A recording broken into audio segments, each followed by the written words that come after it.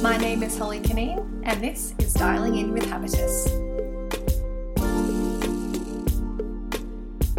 Andy Carson is a Sydney-based architect working from a shared office space in Bronte.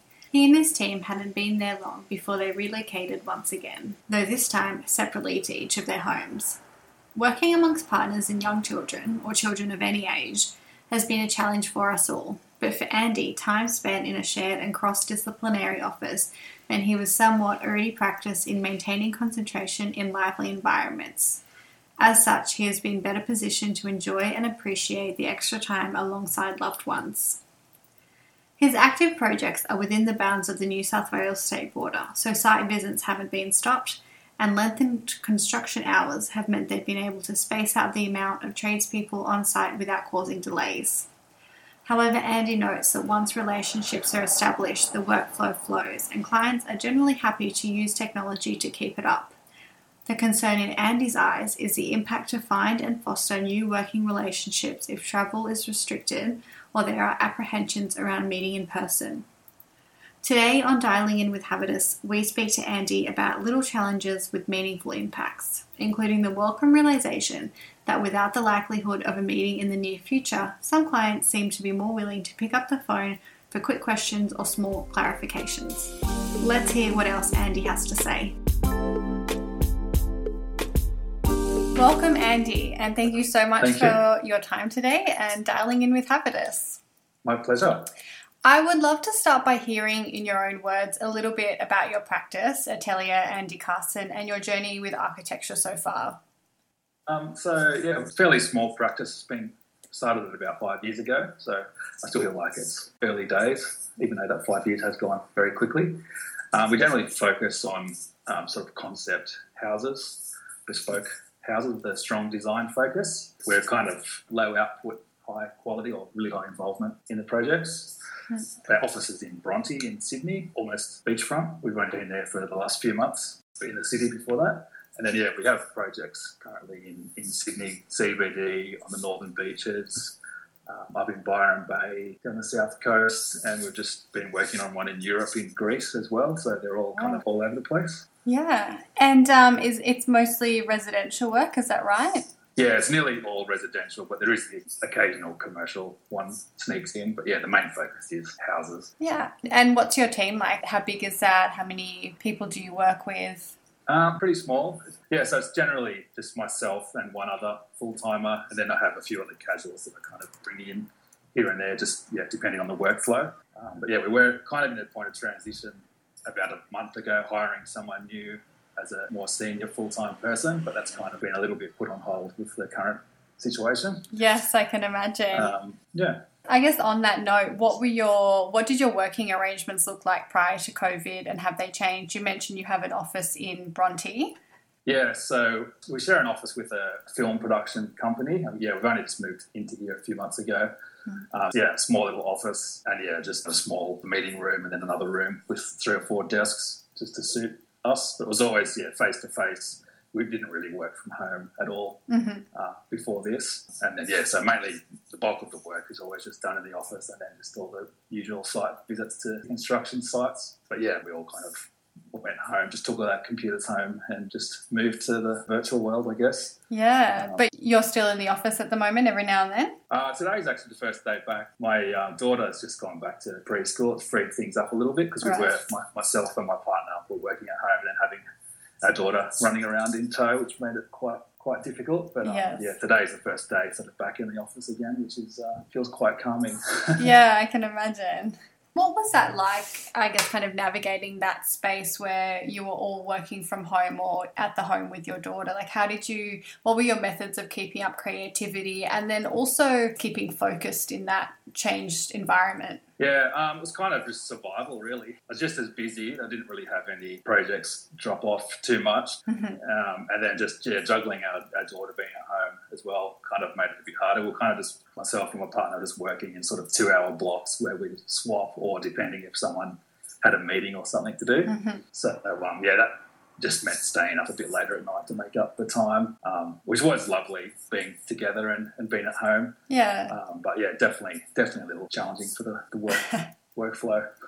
Have there been, I wonder, because if you work in an office space which you share with other people who work in other industries as well, I wonder, did you sort of have to learn different ways of keeping focus while other people were doing different things in your usual routine anyway?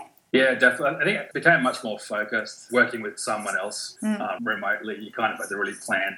I felt we had to kind of plan what we're going to talk about. Whereas in the office, you obviously just spin around on your chair and constantly chat or run something by someone else. So it was kind of a little bit more independent work and more focused on the questions and things you had. Yeah. Yeah, but it's been interesting working with builders. I usually just have a site meeting sort of once a week or so for the projects, but now I'm finding the builders will actually call quite often with FaceTime and sort of point their phone at a question, and I found that really good. Yeah, right. I guess that kind of leads me on to my next point, which is how you're reaching and staying in touch with both clients and collaborators, but also maybe the rest of your team. Yeah, so with my own team, it's just been just phone calls or the occasional FaceTime. And then all the other clients and everything was nearly always just by phone or email anyway. So the only real big difference has been with the builders. So I have been continuing to have site visits once a week or so. Yeah. Just on the local ones in Sydney. I've been lucky that the more remote projects are only sort of at a planning stage and not actually in construction, which has actually been good timing. Yeah. But yeah, basically just I guess FaceTime and email and all that sort of stuff. Because the construction industry is still turning over, I felt it was important to still go to site as regularly because I'm kind of expecting all the builders to be there and continuing. So didn't want to say, let's just FaceTime. I don't want to go outside. Yes.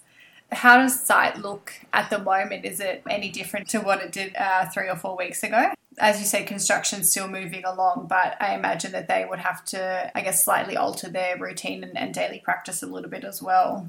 Yeah, definitely. There's less people on site. And they do have the extended construction hours now, so they are doing a bit more on weekends just so people aren't kind of working on top of each other. But yeah, it's pretty much restricted to sort of 10 people on the site or 10 to a particular area. So yeah, but I think site managers are always pretty safety conscious anyway, so I feel like they've taken it on pretty easily and they're happy to remind people and say, hey, too many people in this area, let's move out. So I think, yeah, from that point of view, it worked fairly well. I guess my projects aren't generally huge anyway, so it's not like there's 200 people on site. Yes, either. Yes. Residential would be a lot more compact compared to massive multi-developments. Yeah, absolutely. What about thinking about the projects that you have that are in design stage at the moment? Have you had loose thoughts about how you would approach them if current restrictions don't altogether lift by the time that they're ready for the next stage? I think the hardest thing is starting new relationships because the first thing starts with a handshake. Generally, a new client or a new consultant or someone to really start to develop that rapport to be able to work tightly together, and that's kind of gone. I think that's once the relationships are established, then I think it just flows as normal and people are happy to use the technology. But that is a bit of a difference. So I guess presenting concept ideas and things like that, it's usually lovely to sit in front of someone and get people's reaction and really work through it, whereas something will be lost a little bit with doing it via FaceTime. But I guess everyone knows the situation we're in, so they're happy to go with that. Yeah, it's an interesting point actually to think about the idea of new relationships and new projects and moving forward. I think everyone, in our industry, but as much as any other industry, has enough going in the current pipeline. But I guess it's when those projects finish and near completion, it's the idea of how are we going to be able to conduct new business. Do you have any thoughts on that? I think it's a big unknown. Like you say, a lot in industry projects do happen over a longer time scale, so there will be. It might be a few months before there's a strong impact.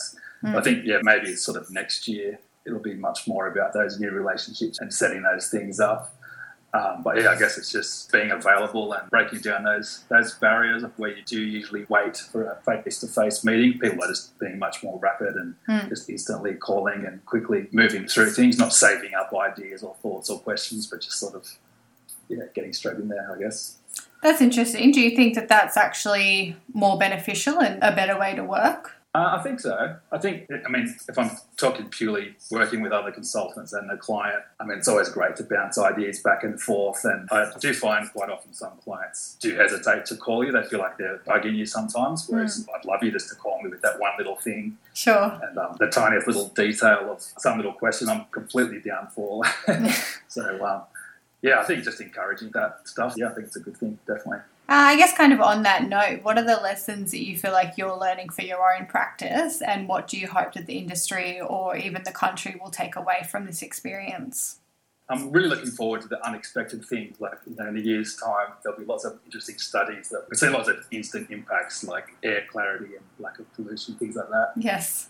Which will be very interesting to see all those unexpected benefits.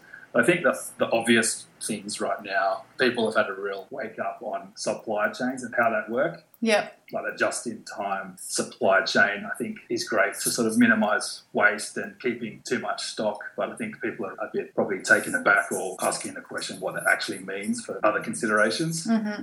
I just sort of reflected this morning that with the GFC in 2008, I remember at the time it kind of changed people's workplaces a little bit, because people would often work in a CBD in a big office, and it was kind of frowned upon to work from home or in a smaller fringe office, or even to share with another company. It was almost reflected like, maybe you're not doing so well, or you're a fledgling little company. But the GFC kind of changed that way of thinking, where everyone kind of dispersed out and started to work smaller and collaborative spaces.